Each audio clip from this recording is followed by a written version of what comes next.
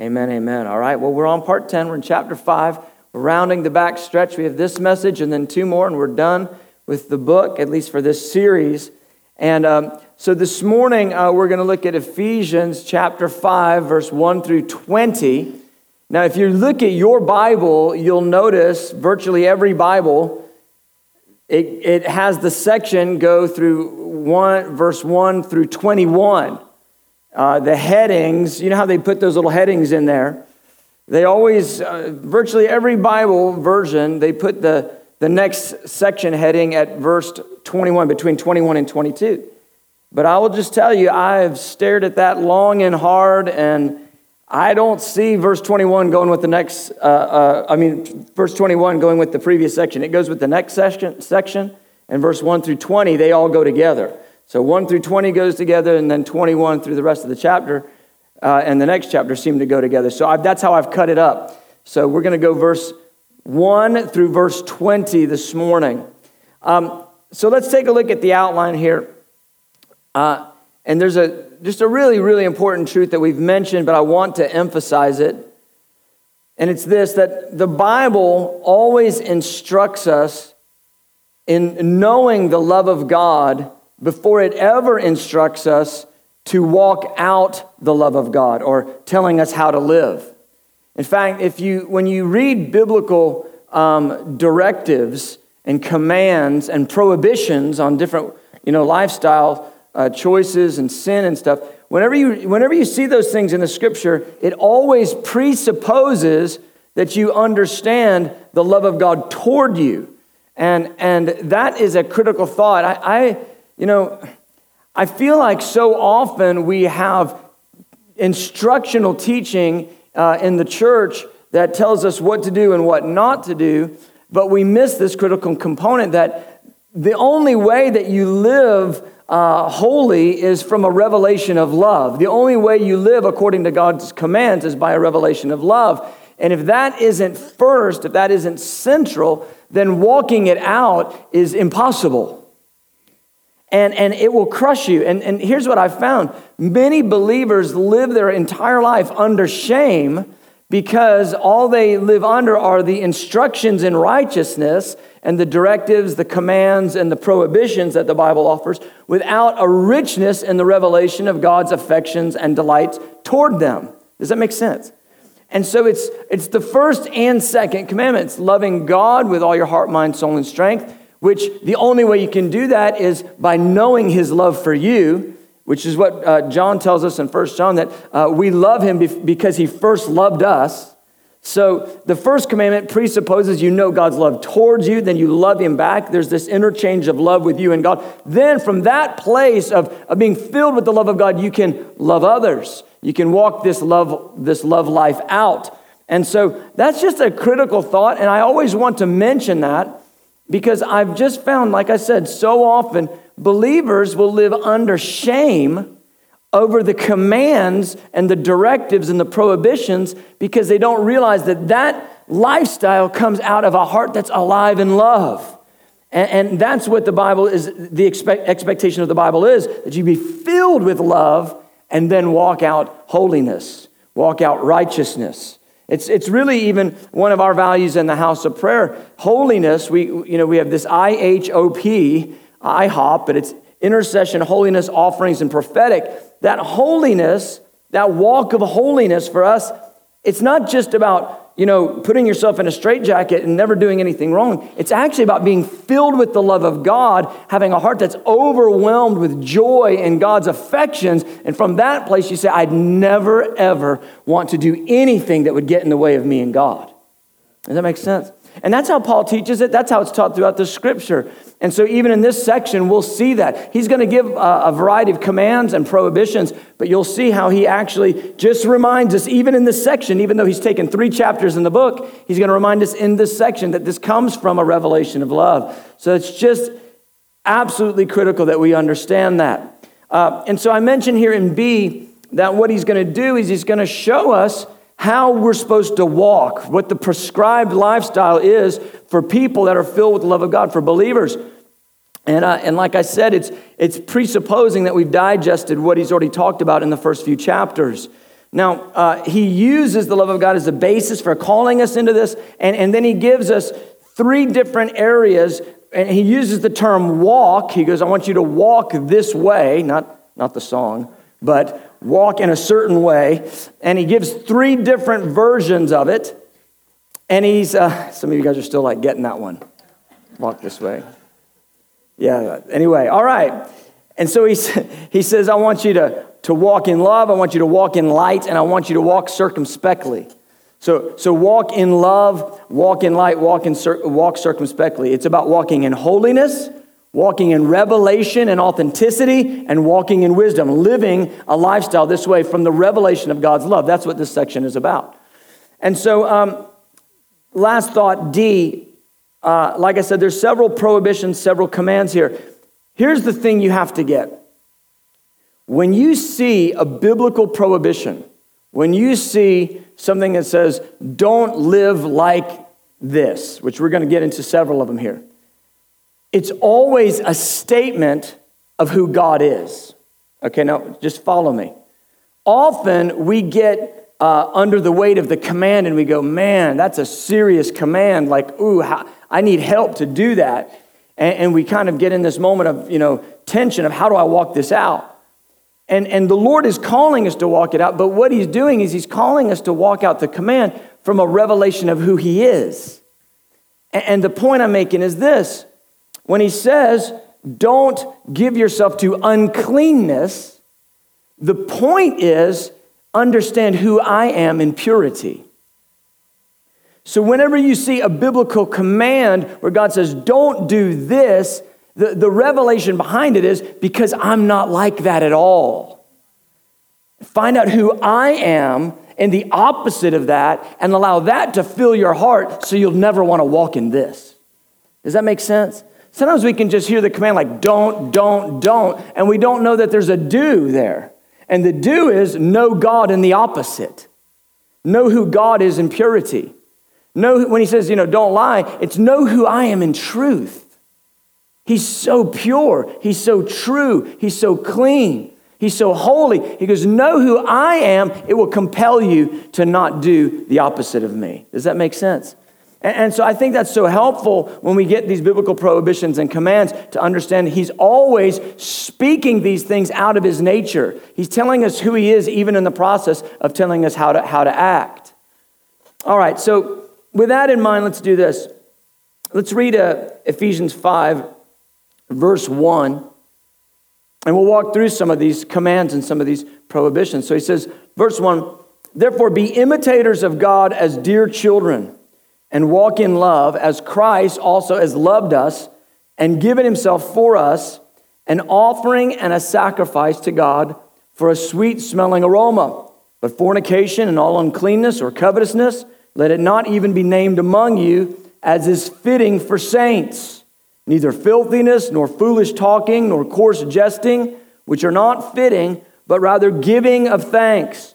For this you know, that no fornicator, unclean person, nor covetous man who is an idolater has any inheritance in the kingdom of Christ and God. Let no one deceive you with empty words, for because of these things the wrath of God comes upon the sons of disobedience. Therefore, do not be partakers with them. Well, the obvious thing is these are issues that were challenges for believers in that day in Ephesus. And if you read through that list, guess what? These are issues that are challenges for believers nowadays too. The devil doesn't create anything new. Same tricks, same attacks, same stuff. He just repackages it and redoes it in every single generation. And his goal is to continue to heighten it, to heighten the sin, to heighten the lasciviousness of the world, to heighten the lust of the flesh and cause men to agree with him so that sin becomes normative. And if we look around in our day, guess what we find? That even there's legislation in our laws that normalize different areas of sin. And here's the point. God has opinion about all of that. It's not just cultural pressure. There's even legislative pressure. Like, hey, no, this is legal. You can do this. And the Lord has an opinion about all of it. And so here's the point, is that believers are to be different than the world. It's not just like, hey, it's okay because, the world says it's okay, so this isn't a bad thing. No. We are supposed to be so different. We're supposed to live by a completely different law, and the law is the law of love. And what love looks like is completely different than the legislation that we see in the world, even the legalities that govern our society. Now, some of those are based on righteousness, but many of those are not. So let's just look through this and see how God is calling us to walk in love and the boundaries he's giving us, and understand who he is in telling us to live like this. Well, the first thing he says is, be imitators of God as dear children. So that word dear, it literally means dearly beloved. Children in whom the Father has his affections set on. There Paul goes, he's doing it again. Before he tells us how to live or how to walk, he goes, he loves you. He loves you. He goes, do you know who you are? You are a dearly beloved child of God. Now, here's a critical truth. When you get up in the morning, when you walk through your day, when you live, as you live your life out, what is the predominant way that you see yourself in relationship to God? Servant? How do you see yourself? Some people just see themselves as servant or bond slave, or he's the king and I'm just the subject. And over in the scripture, while those terms are used, more often these style terms are used. You're a dearly beloved child. You're his son. You're his daughter. He is tender towards you. He's affectionate towards you. My kids, when my kids do something wrong, I might get momentarily frustrated with them, but it's just a little while until I'm just like, man, I just love them. And the tenderness in my heart toward them, it just overwhelms, the frustration I had toward them. And the Father, he is way more long-suffering and way more patient with us than any of us humans ever were. And so the Father is so tender towards you. He's so patient with you. He's so affectionate towards you and delighted in you, even in your weakness, even in your failures. Amen. That's the key. That's understanding the love of God 101. If you don't believe God loves you in your failures, you don't know the love of God. And so he is a Father who is dearly beloving you. He's affectionate toward you. And it's from that place of knowing your acceptance, knowing the Father's delight in you, sensing the warmth of his desire for you, that you're able to walk out a lifestyle of righteousness, because you go, I'd never want anything to hinder this relationship of love that I have with my Father. I'd never want anything to get in the way. And I want my heart to stay here. I want to be alive in this thing. So he goes, as dearly beloved children, because that's who you are, imitate him. And I love that because it's what kids want to do with their dads. They just want to act like them. I just think it's so cute when you see the little child and they're looking at the dad and they're just doing exactly what the dad does. And they don't even realize it necessarily, but they're just imitating him. Why? Because there's that affectionate bond between a father and his child. And there's that natural connection. And so he goes, look, just like little kids automatically, how they want to imitate their dads, he goes, you imitate your Father because he loves you like that. He's affectionate towards you like that. This is the real relationship you have with him. So then he goes, now, remember that the Father is love. You walk in love. And he gives us this principle. As Christ has loved us and given himself for us, we're to also offer ourselves. He goes, he was a sacrifice, a sweet-smelling aroma to God for us. Now we are to offer ourselves just like Jesus offered himself. And so this right there, that's the nexus. That's the hinge point of love. He goes, giving yourself away just like Jesus gave himself away in light of God's affections for you. This is where the rubber meets the road. And I like to say it this way, that once you get to know love Love will reduce you to love. That's what happens to you. Once you get under the fountain of God's love, love will begin to unpack those areas of selfishness and all sorts of things in our lives where we're keeping God at a distance. And no, he'll get right into all those nooks and crannies. You know when God gets in your business? He starts talking to you about stuff that you don't really want to talk about. That's me area, God. He goes, oh, no, that's me area. He goes, you're not your own. He goes, you've been bought with a price. He goes, I paid for you. You are mine. So everything is fair game. And here's how we try to live. Well, I'm really good in this area and this area. I love you, Lord. And he goes, what about this area? He goes, no. We're not talking about that. We're talking about this. He goes, no, I want to talk over here. You go, no. He goes, yes. He goes, just as Jesus poured himself out as a sacrifice, holding nothing back, I'm calling you to pour yourself out as a sacrifice and let me get into all those areas of your life. I want to bring you to the place where love is what governs you. See, this is the beauty of serving the Lord because, so many people, they kind of serve the Lord in fear, and the Lord goes, that's not what I'm doing at all. I'm transforming you into my own image. And so even when God corrects us, even when he disciplines us, even when he points out areas of inadequacy, insufficiency in our life, he's never doing it from a basis of shame. He's always doing it from a place of trying to lift us up out of it. And what do? We do like Adam when we step into sin. We try to keep God away. And God goes, no. I need to get into that area. I need to show you who I am in that area. You need to know me in that area. And then that area of sin, you won't want it anymore when you see me. Love reduces us to love. And ultimately it calls us to lay our lives down. Just like Jesus laid his life down for us.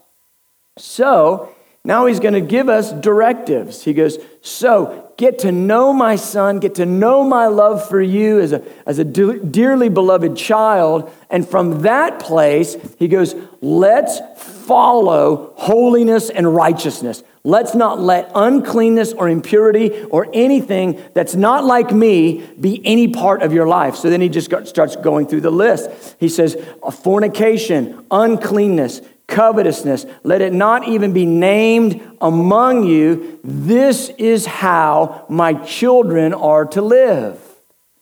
It's from the revelation of who he is that he calls us to act like him. And let's just be plain with it. God is not a fornicator. God doesn't do things outside of covenant. He's speaking of his own nature. I've had so many young people over the years, they go, is sex, why is sex before marriage a problem? I mean, it's not really hurting anyone. And I go, you know what? Here's the thing. God created sex. Sex is good. God made it that way. He put all the special nerve endings where they are in the human body. He made our frames that way. But he made it to be enjoyed in certain boundaries. And those certain boundaries are inside of a covenant of marriage. And it's glorious that way because that speaks of God. We don't have intimacy with God outside of covenant with God. We don't have intimacy with a spouse outside of covenant with one another. That's the whole point of it. So he goes, let not fornication be named among you. Why? Because it's not like God. It's not how he is. Impurity, uncleanness. He uses this term, uncleanness, to speak to all manner of sexual immorality. He goes, don't let it even be named among you. Why? Because God's not like that. He's not impure in any way. He's not unholy in any way. And somebody, some people, when they get a picture of holiness, they think, oh man, straight jacket, got to get a nun's habit on, or, a monk's, I don't know what monks wear, but that thing that monks wear, you got to get that on you. And that's not the point at all. The point is there's beautiful liberty in sexuality when it's God's way. But what the world does is it takes sexuality, twists it up, perverts it, and then completely offers you something that's not God at all. In God's way, sexuality is how God made it. It's beautiful. It's supposed to be fantastic. But what the world does is takes what God made, twists it and perverts it, and now you have this monstrosity that ends up dominating people. It ends up hurting people. And the amount of hypocrisy that's in the world right now over this issue of human sexuality is pretty amazing. Hollywood calling out right now saying, this whole abuse thing, it's bad. It shouldn't be. And I 100% agree with it. It shouldn't be in any way. And then the same people that are calling it out are making movies that are promoting it. It's just like the devil, isn't it? Oh yeah, you're ashamed for doing that. Now here, just do it. and so the Lord goes, I'm not like any of that. I'm not unclean. I'm not impure. Intimacy is good, but it's supposed to be inside covenant. That's who I am. And then he ties it to covetousness. That lusting after things that are not rightfully yours. God goes, that's not like me at all. He goes, I'm generous. He goes, I'm open-handed, open-hearted. He goes, that lusting after things that's not yours. He goes, that's not me. Don't be like that. And in Christ, the way that it actually plays out is you see somebody else who's getting blessed. You see somebody else who's doing well. You celebrate it. You see somebody else with a gift and they're excelling in their gift. You go, yes, way to go, guy. You don't sit there and say, man, well, I'm better at that than they are. I need somebody to see my gift. No, don't do that. Just celebrate theirs. Let the Lord make of you what he wants. And in time, he gave you the gift. He'll use the gift the way he wants you to use it. He'll put you in a place to use that gift, right?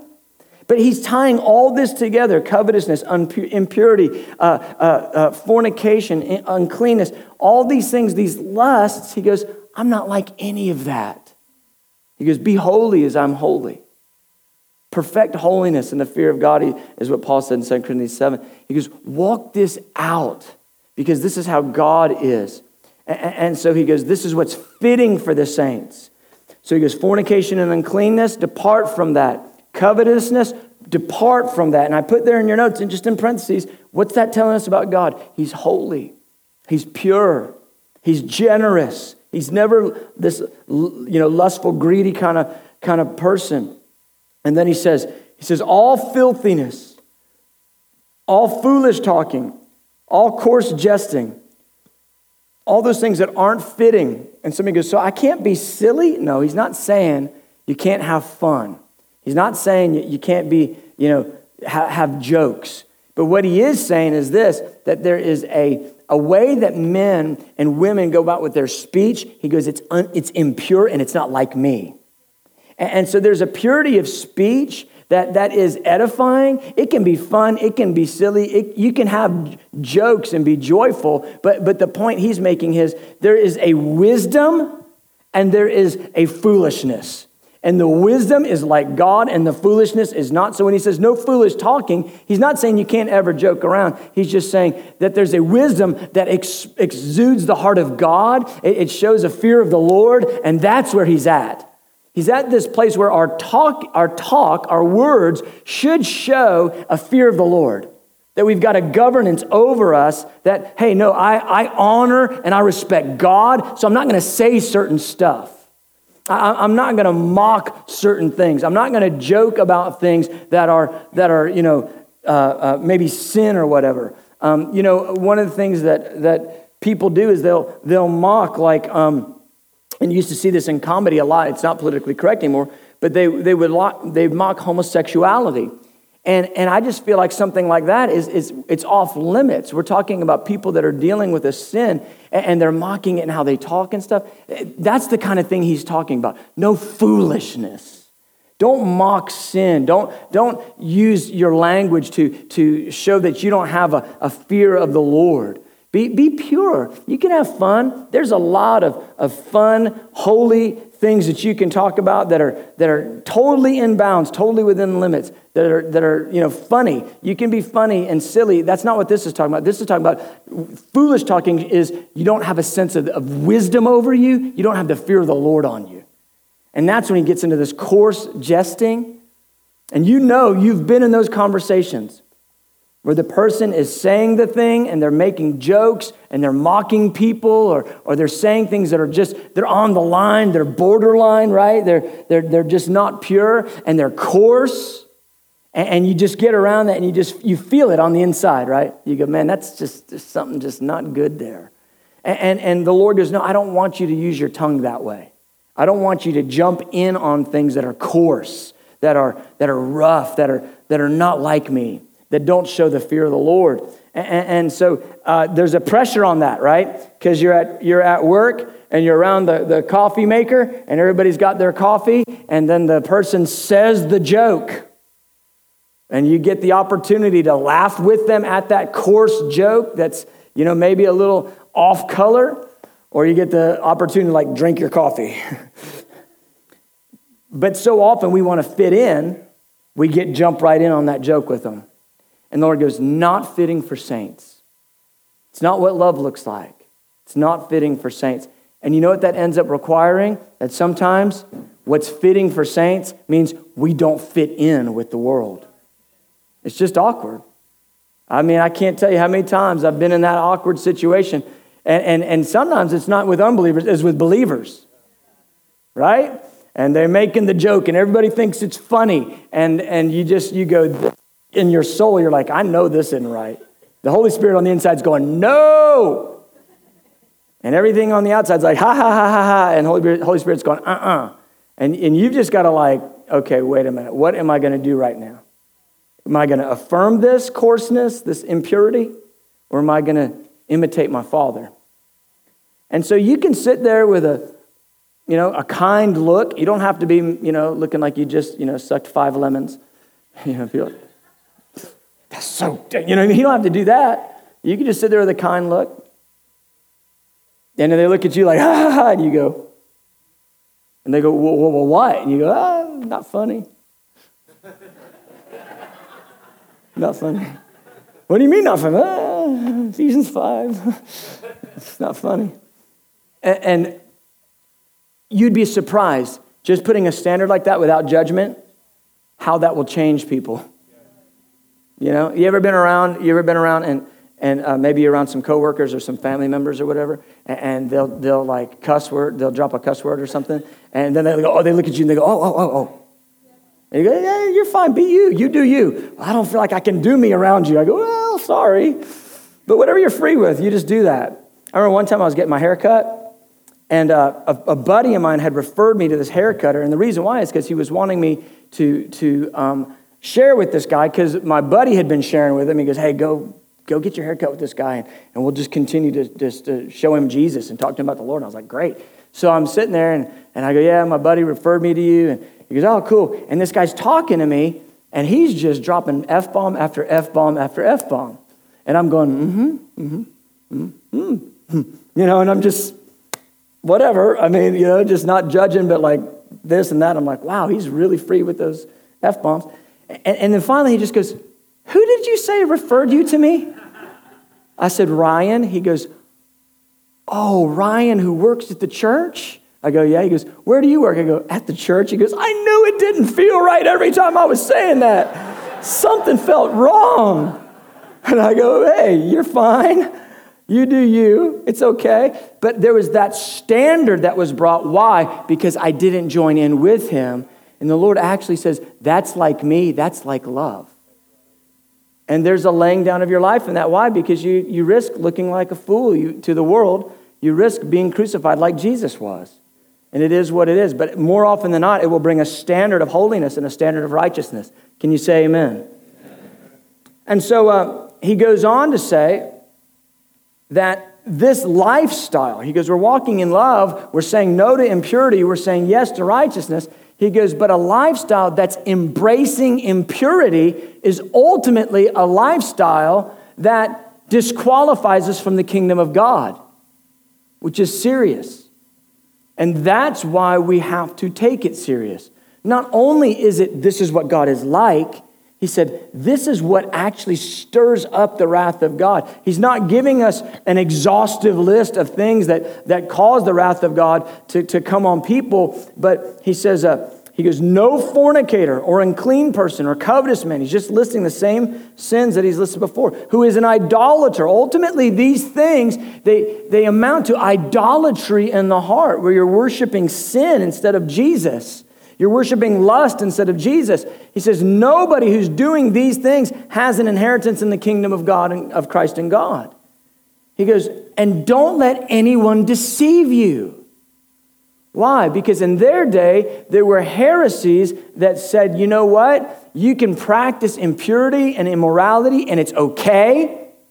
And you see it in the book of Revelation where Jesus, when he's speaking to the churches, he says, I hate the deeds of the Nicolaitans. And the Nicolaitans, they were following a doctrine of this guy named Nicholas. And Nicholas was telling the believers that it was okay for them to exercise themselves into impurity and immorality and fornication and adultery. And Jesus said, no, I hate that. Why? Because it's not like me. It's not who I am. And so he says, be pure, be holy as your Father is holy, imitate God. He said, these things are the types of things that cause people to be disqualified from the kingdom of God. And let me just be really, really clear how this works. Because believers, a lot of times, ones that are insecure, they'll say, well, I did that one sin. Am I out? Am I like X'd out of the kingdom? And the answer is no. Any sin, any trespass can be repented of, but it has to be repented of, which means you turn away. Repent means an about face, a change of the mind, a change of direction. But here's what he's pointing to. He's saying, if you give yourself to impurity, you give yourself to fornication and adultery, ultimately there will come a time when you will turn away from God. You forage out into the sin, and if you don't repent of it, you stay in the sin, and guess where that means? You're separate from God, because he's not in the sin. Amen. And he says, these types of things are what cause the wrath of God to be poured out on believers. And what's ultimately going on there is this, that people are out on people, because people, what do? They make themselves more like the devil than they make themselves like God. You see? Because remember, the first verse says, imitate God. Like a dearly beloved child, imitate God. Don't imitate the devil and what God's not like. But when people do that, ultimately they end up severing themselves from God, and they end up giving themselves to looking just like the devil. And he goes, don't let anyone deceive you with empty words. Don't let anybody talk you into a lesser standard of holiness. Beloved, this is such a move that's in the church today. There's such a spirit that says, you can basically do whatever you want to do and you're fine. And that's not the Bible. Okay? And then they'll say, well, the social, norms today are different than the social norms were then. And I'll say this, there might be different social norms, but there's one moral standard. And that's Jesus, and he's perfect. And he didn't just sort of get, less perfect because we got more sinful. You know what I'm saying? So that concept that, you can just sort of give yourself and foray into sin a little bit, and God doesn't really care because he understands, because society's gotten darker, so, it's just okay. No. Don't let anyone deceive you with that. That's not truth. What's truth is he's holy. He's pure. He's perfect. And he died, Jesus died, laid himself down, what? To redeem for himself a bride who would be comparable to himself. And he's perfecting us and purifying us and cleansing us and justifying us. Why? So that we would eternally partner with him. He is not going to marry a bride that is completely different than him. He's going to marry a bride that has been purified and cleansed, and who has set herself apart. It's all in the grace of God. It's not in legalism. It's all in the grace of God by the power of the Holy Spirit, by the power of the blood of Jesus. But there's got to be that lean in the heart to righteousness and away from wickedness. and away from sin. So where there's sexual impurity, where there's immorality, where there's fornication, that stuff has got to, he says, don't even let it be named among you. Don't even let it be named among you. And here's the thing. Most believers don't do fornication. Most believers don't do adultery. Some do, and they need to repent. But what they do is they will plop down $15 to get entertained by stuff that's got fornication and adultery in it. Oh, now I'm all over your toes. That's letting it be named among you. That's what that is. And he says, no, be separate. Be separate. Amen. All right. Don't be partakers of these things, he says. Even if they try to entice you into it, do not be partakers with them. All right, let's look at verse 8. So that's what he gives us on this issue of walking in love. Isn't it amazing how he talks about walking in love and ties it to holiness? Paul does that over and over and over again. He goes, and to the Corinthians, he said, you have these promises that God would be a father to you, that he'd be close to you and intimate. He goes, now purify yourself, perfecting holiness in the fear of God. This is the message of the New Testament, that we draw near to God in intimacy, and from that place of intimacy, we say no to ungodliness, unrighteousness, to worldliness, the desires of the flesh. Amen. All right, verse 8. He says, you were once darkness, but now you are light in the Lord. Walk as children of light. There it is. First section was walk in love. Now it's walk as children of light. For the fruit of the Spirit is in all goodness, righteousness, and truth, finding out what is acceptable to the Lord, and have no fellowship with the unfruitful works of darkness, but rather expose them. For it's shameful even to speak of those things which are done by them in secret, but all things that are exposed are made manifest by the light. For whatever makes manifest is light. Therefore he says, awake, you who sleep, arise from the dead, and Christ will give you light. All right. Now, as Paul does regularly, he reminds us who we are, who we were, and who we are. He's done this several times through the book of Ephesians. He's doing it again right here. He goes, you used to be darkness, but now you are light. And as I was sharing last week, I feel this. If we could really understand who we are in Christ now, it would continuously provoke us to lean into those truths. I'm always convicted when I see truths in the Bible that are not manifest fully through us. Man, I don't want to adjust my theology to line up with my experience. Do you know what I'm saying? I want to allow the truth that's in the Scripture to compel me into that walk that it says I can have. He says, you are light. You're light. So in those moments when there's darkness going on, you have something different. Listen, I know it can be challenging. I know, different jobs are very difficult. Moms, stay-at-home moms, I know it's hard. I get it. I empathize with you. But you're light. You're still light. Even if it's hard, even if it's difficult, even if the days are long, even if there's persecution, even if there's trouble in the earth, even if there's people talking about you, saying things against you, you're light. You're light in the Lord. You used to be darkness, but you're not that anymore. You're light. Walk as a child of light. Your Father is the Father of light. Be a child of light. And I believe this, that it's talking about purity and holiness, but it's talking about revelation, and it's also talking about being authentic, being real. One of the things I think the church really needs a good dose of is reality. Just be real. There's something about how people want to live behind a veneer. They want to hide. I believe this, that when you're a child of light, you're just real. You just allow yourself to be an in-process person who's working through the challenges of life. And that, beloved, is light. People put on Facebook. all these things about their life. And so often it's just the good thing. Just the, you just think everybody is like made it by reading their Facebook feed. Like everything is awesome. And you just think everybody is exploding with success. Reading everybody's Facebook post, you'd think, man, how do we have any problems in the world? Everybody's doing awesome.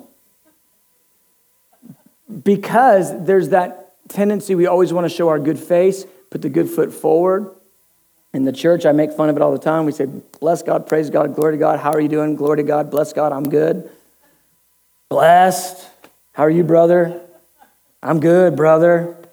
Praise God. And we almost don't even communicate because we want to have a faith confession, saying positive things and not negative. You're still light, even if you're fighting through darkness. That's the point. Be real. Be open. Be honest. Man, I'm leaning into righteousness, but this has been a challenge. You know what I'm saying? But I'm walking through because I'm light in the Lord. Just be honest. And I think that's part of what he's talking about, because he says, walk as children of light, but the fruit of the Spirit is in goodness, righteousness, and truth. Truth. Being real. Because you used to once be darkness, but now you're a child of light.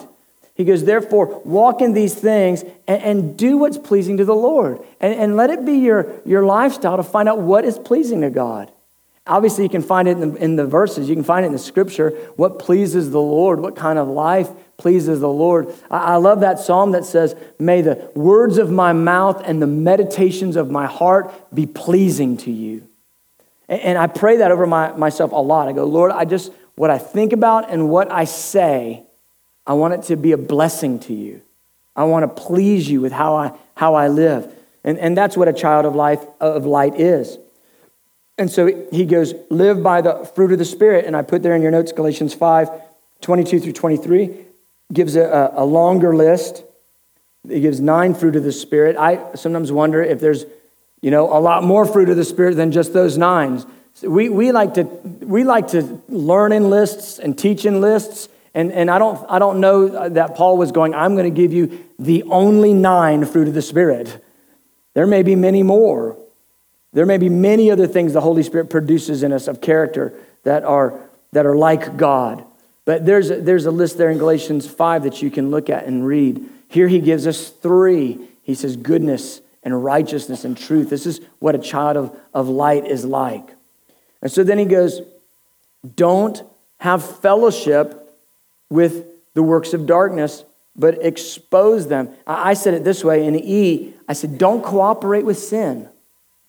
Don't cooperate. Don't partner with it. That's what that fellowship means. Don't partner with sin. Don't get in there with the lusts of your flesh and partner with it. And don't get in there with unsaved people and partner with them in sin. He's calling us out of that because we're light. Especially new believers. I just want to encourage you and challenge you. You're different now. You're different than you used to be. You used to be darkness, but now you're light. There needs to be a difference in how you walk. And that's one of the biggest challenges is, you've got a whole bunch of friends or family members that you're used to living with, and you've been doing all sorts of sin with them, and then you give your life to the Lord, and all of a sudden, you can't do the same things with them that you're wanting to do now. There has to be a cut. Doesn't mean that you can't love them and be available for them, but it means this: when it comes to, getting your fellowship, getting your relationships, you can't look to them as your place where you get fellowship. You have to sort of make a cut. I remember when I got saved, I had to look at some of my dearest friends and just tell them this. Listen, I'd say, as it depends on me, I'll be the best friend you've ever had, but while you're not serving Jesus, I can't trust you to be my friend. And they're like, what do you mean? And I go, well, you're serving the devil and I'm serving Jesus. I mean, you can say it better than that, but that's what I told him. And what do you mean? I'm not a Satanist. Well, yes, but no, but yeah, you are. What do you mean? I go, well, I'm light and you're still in darkness. Man, What are you talking? You're just holier than that. I'm not trying to be. I'm just telling you, I'll be your best friend, but I can't keep doing the stuff you're doing. I had to have those conversations. I can't keep doing the stuff you're doing. And I would just say, hey, come with me and serve Jesus with me. I remember one of my friends one time, I just said, listen, I need to tell you something. He goes, yeah. I go, I'm not drinking and smoking pot and doing all that mess anymore. He goes, that's right, I know. And I said, listen, do you really know what's going on with me? He goes, you got religious. And I go, well, here's the truth. God's real. And because he's real, it's changed everything for me.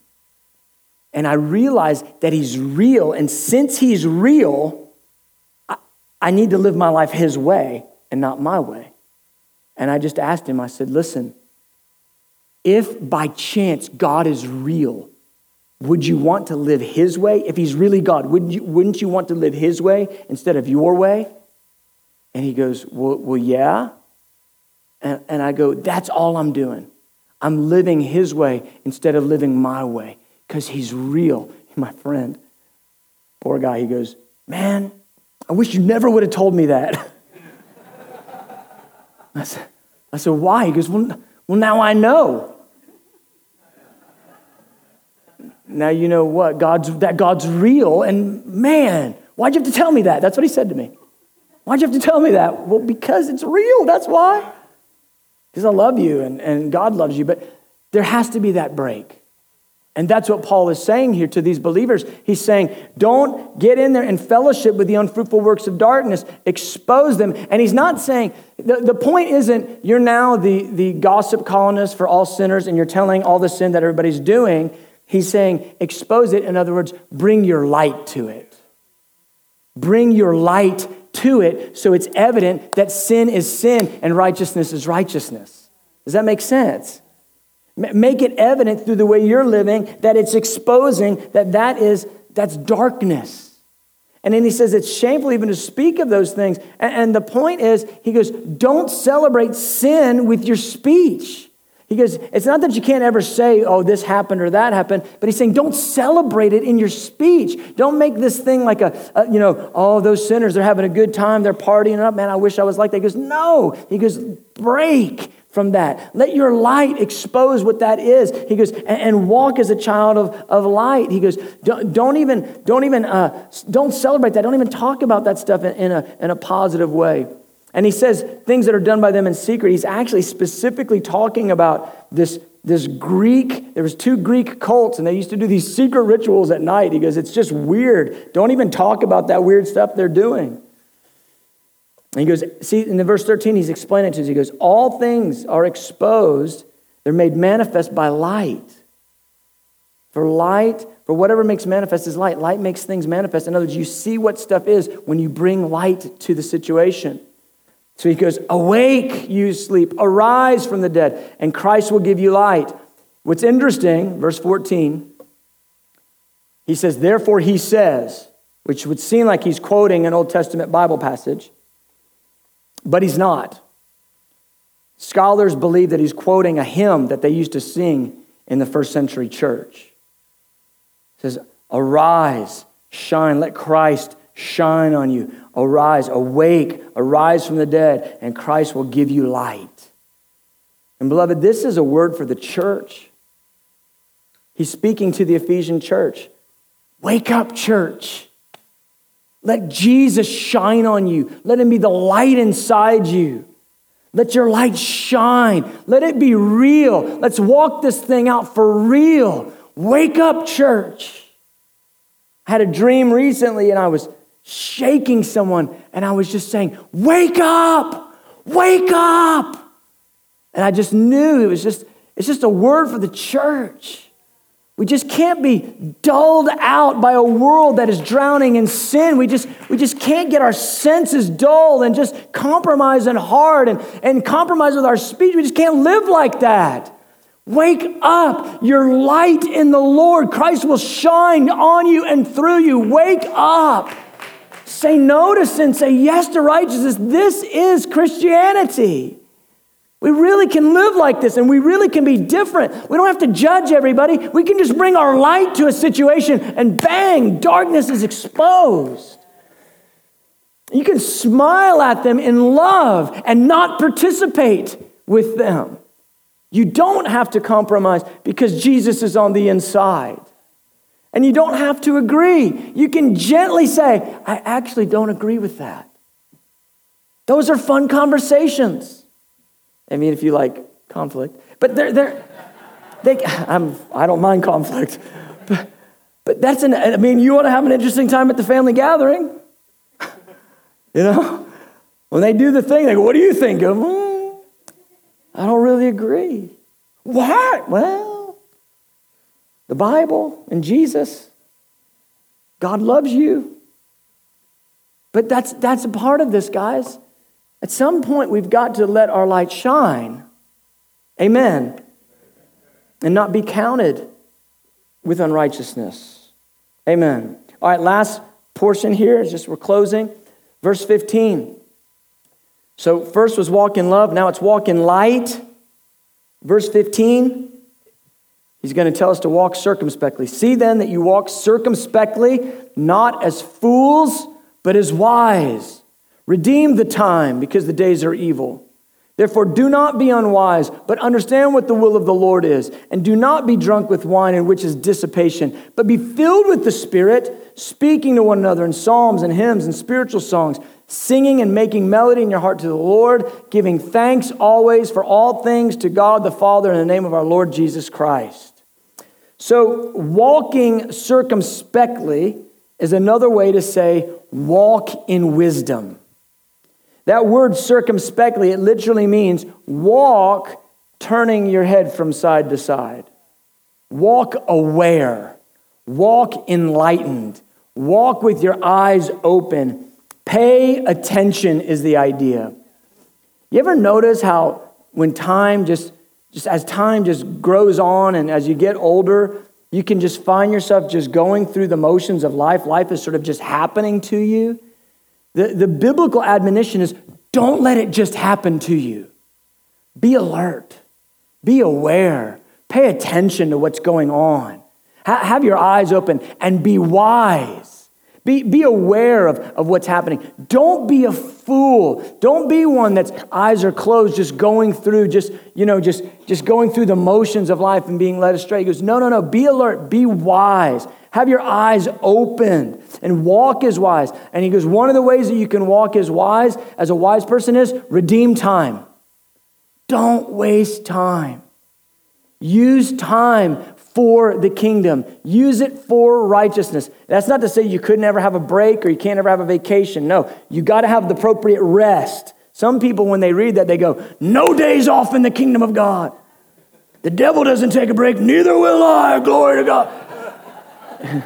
That's great. But you also have the promise of a Sabbath rest. You also have a personal capacity issue. You know, some people, 8 or 10 hours of work, and you're done, dude. You need to rest, and so that you can get yourself ready to do it again. And some people are like, no, God said redeem the time. And so then they end up in diminishing returns. And what they're doing is they're working and they're toiling to be valid to God instead of redeeming time and then resting in his love, right? So there's a rest in faith and there's a redemption of time by which we're using the time that God's given us in a way that's wise. And the point is you use it for the furtherance of righteousness. And this is kind of the way it boils down. Look at how you spend your time.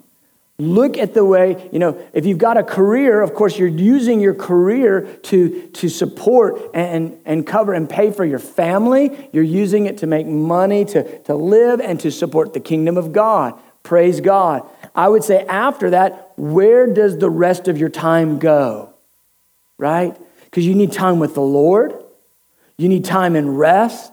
The thing that I think most people where they don't redeem time the most is they will get certain hobbies that they just spend all their time on. And the hobby is almost more important than Jesus. Hey. I think I hit it. The point is, let Jesus be your hobby, and whatever else you do, it's lesser than your addiction to Jesus, so to speak, than your life with Jesus. Redeem time. It doesn't mean you can't have a hobby. It doesn't mean you can't have entertainment. It doesn't mean you can't have vacation or rest time. You have to have all those, okay? But the point is to not have any of those greater than your heart of devotion to the Lord. So the way you spend your time in a week, there needs to be an ample amount of that that's given into the service of loving the Lord, studying the Word, sharing your faith. And that's just normative Christianity. Can I get an amen? And that's what he's talking about, redeeming the time. He goes, why? Because the days are evil. And the point he's making is things are growing darker and darker. He goes, don't waste time while the sun is setting. Don't waste time while the world is growing more and more evil. He goes, redeem the time. He goes, don't be unwise. Get the will of the Lord in this matter. And he gives one example, and then he gives us the alternate. He goes, don't be drunk with wine. That's a waste. He's giving us an example. He goes, a drunkard lives his life just wasting his time, just letting that life happen to him. That's the perfect example to describe what the lifestyle he's saying don't be like. You know, somebody that's just drunk all the time and they're just going through life, wasting their life, can't even remember yesterday, can't remember last week, right? He goes, don't be drunk with wine. He goes, there's a different way to live. Be filled with the Spirit. Oh, that the church would be filled with the Spirit. Man, that we would be filled with the Spirit, that every single person we talk to, we're just overflowing with Holy Spirit. And that's how I want to live my life. I'll confess, I don't always feel filled with the Spirit. You know, we asked the question, did you get filled with the Spirit? Oh yeah, I spoke in tongues back in 1997. No, he's talking about something different. He's talking about a lifestyle of being filled continuously with the Holy Spirit so that your life is an expression of love and of light. He ultimately calls that wisdom. That you're filled with the Holy Spirit so that what's coming out of you are Spirit-led words. What you're doing are Spirit-led actions. And that's how I want to live. There's seasons in my life where I felt just such a filling of the Holy Spirit. And I've seen this happen where I would talk to people and I would just maybe use an example or something. I would just be talking to them about maybe the Lord or the Word, and I would give an example, and I'd say something like, it's like when a train is running down the track, and just that momentum, and the way the Lord wants to use that, and then they'll look at me like this, and I go, yeah, what? And they go, I had a dream last night of a train going down a track and the momentum, and I go, really? I was just using that as an example. And they're like, that's the word of the Lord. I go, I'm just being dorky. But here's what I found. When you're filled with the Spirit, you'll involuntarily begin to say the word of the Lord. That's the way this works. That's called having glory in an earthen vessel. You know, you're just you, but the glory on the inside of you starts popping out at people, and you're using the example they dreamt of the night before. You're saying the thing that's the very word of the Lord for them. What's that? That's being filled with the Spirit. Holy Spirit coming out, coming through you. And so he gives us a list here, and he goes, this is how to be filled with the Spirit. Speak to one another with psalms, hymns, and spiritual songs. He goes, sing and make melody to the Lord. Give thanks for all things to God the Father. Let's just take a moment on each of these and we'll close. First, it's all about what you're saying, right? Isn't it amazing? What's coming out of your mouth has everything to do with being filled with the Spirit. Gosh, I just heard a ding back there. Did you ding? Right when I said that, there was a ding that went off. But here's how it works. So often, remember we found out last week, when you speak, we can grieve the Holy Spirit. When you speak, you can be filled with the Holy Spirit. Have you ever had those conversations with another believer and you're just sharing the word with one another and man, you just leave out of there and you just feel energized? What's going on? You're speaking to one another in psalms and hymns and spiritual songs. What are those? Those are odes, O-D-E-S, of revelation. Spiritual songs. What are those? Those are things the Holy Spirit is giving, and we speak to one another by revelation. That's what he's talking about here. That there's revelatory moments when we share together. Okay? And a lot of times you've been to the church and the guy will be up leading worship. And they go, all right, let's just turn to our neighbor and sing. And then you're looking at the person next to you, you've never seen them before in your life. And you're like, I love you with the love of the Lord. Come on, turn to your neighbor and sing. And it's awkward. And they go, the Bible says, sing to one another. Come on. That's not what it's talking about. That's why it was awkward. Because he's not telling you to turn to the person you don't know and look him in the eye and sing a love song. He's talking about fellowshipping in the Word, speaking to one another about the Word with the spirit of revelation on you and how you get filled. Gabe and I were just talking, I guess it was Friday, I don't know, it was Friday morning, we were just talking, and I was just sharing a challenge I was dealing with, and we started talking about the Word, and man, I came out of there, I felt filled. Why? Because we're speaking to one another, psalms and hymns and spiritual songs. That's what we have to be engaging with, is talking with each other about the Word, allowing the Holy Spirit to get in there. And then he goes, singing and making melody in your heart to the Lord. Everybody, listen, everybody has a ministry of worship. Everybody has a gift of singing. Now, not all of them are for the platform. Glory to God. But all of them are for your car, your shower, your bedroom, your kitchen. Everybody can sing and make melody to the Lord. And if you don't know, you can just, now we've just got it so easy. You just got on your phone, you got Spotify or whatever, play worship songs. And all the worship songs start coming out. And you can just sing with them. Now, some people, they always have a song on them. Some people need a little jump start. But either way, the point is, be singing. Be singing. I'm going to tell a story of my brother. I remember when my brother got saved, and he came out of a rough lifestyle like mine, but I remember, man, he started singing all the time. He sings at your house all the time, doesn't he? Yep. And he was singing all the time. And he would tell me about driving around in his truck at work, singing to the Lord and just weeping under the love of God. What is that? It's getting filled with the Spirit. Singing and making melody in your heart to the Lord. You'll be surprised, just those little devotional times. You just sing those little songs. Lord, I love you. Lord, I love you. Just sing to him. And man, all of a sudden, your soul and your heart begin to engage, and the Holy Spirit is just flowing in that. Some of the most tender times I've ever had with the Lord are just me singing my own little private little songs to the Lord. Not for public consumption. I know you guys are jealous. But just private me and Jesus. And man, that's so often when the Lord really touches me. And then last, give thanks. Give thanks. He goes, give thanks to God the Father in the name of our Lord Jesus Christ, giving thanks always for all things. Everybody say always, for all things. What is he talking about? Does he mean if you get the car wreck, you go, thank you, Jesus, I got a car wreck? No. You walk away from the car wreck and you go, thank you, Jesus, you preserved my life. And the point is to have an attitude of gratitude being expressed out of your mouth. I like to say it this way. If you're not in hell, everything is good. Right? Thank you, Jesus, for loving me. Thank you, Jesus, for saving me. Thank you for my family. Thank you for my wife, my kids.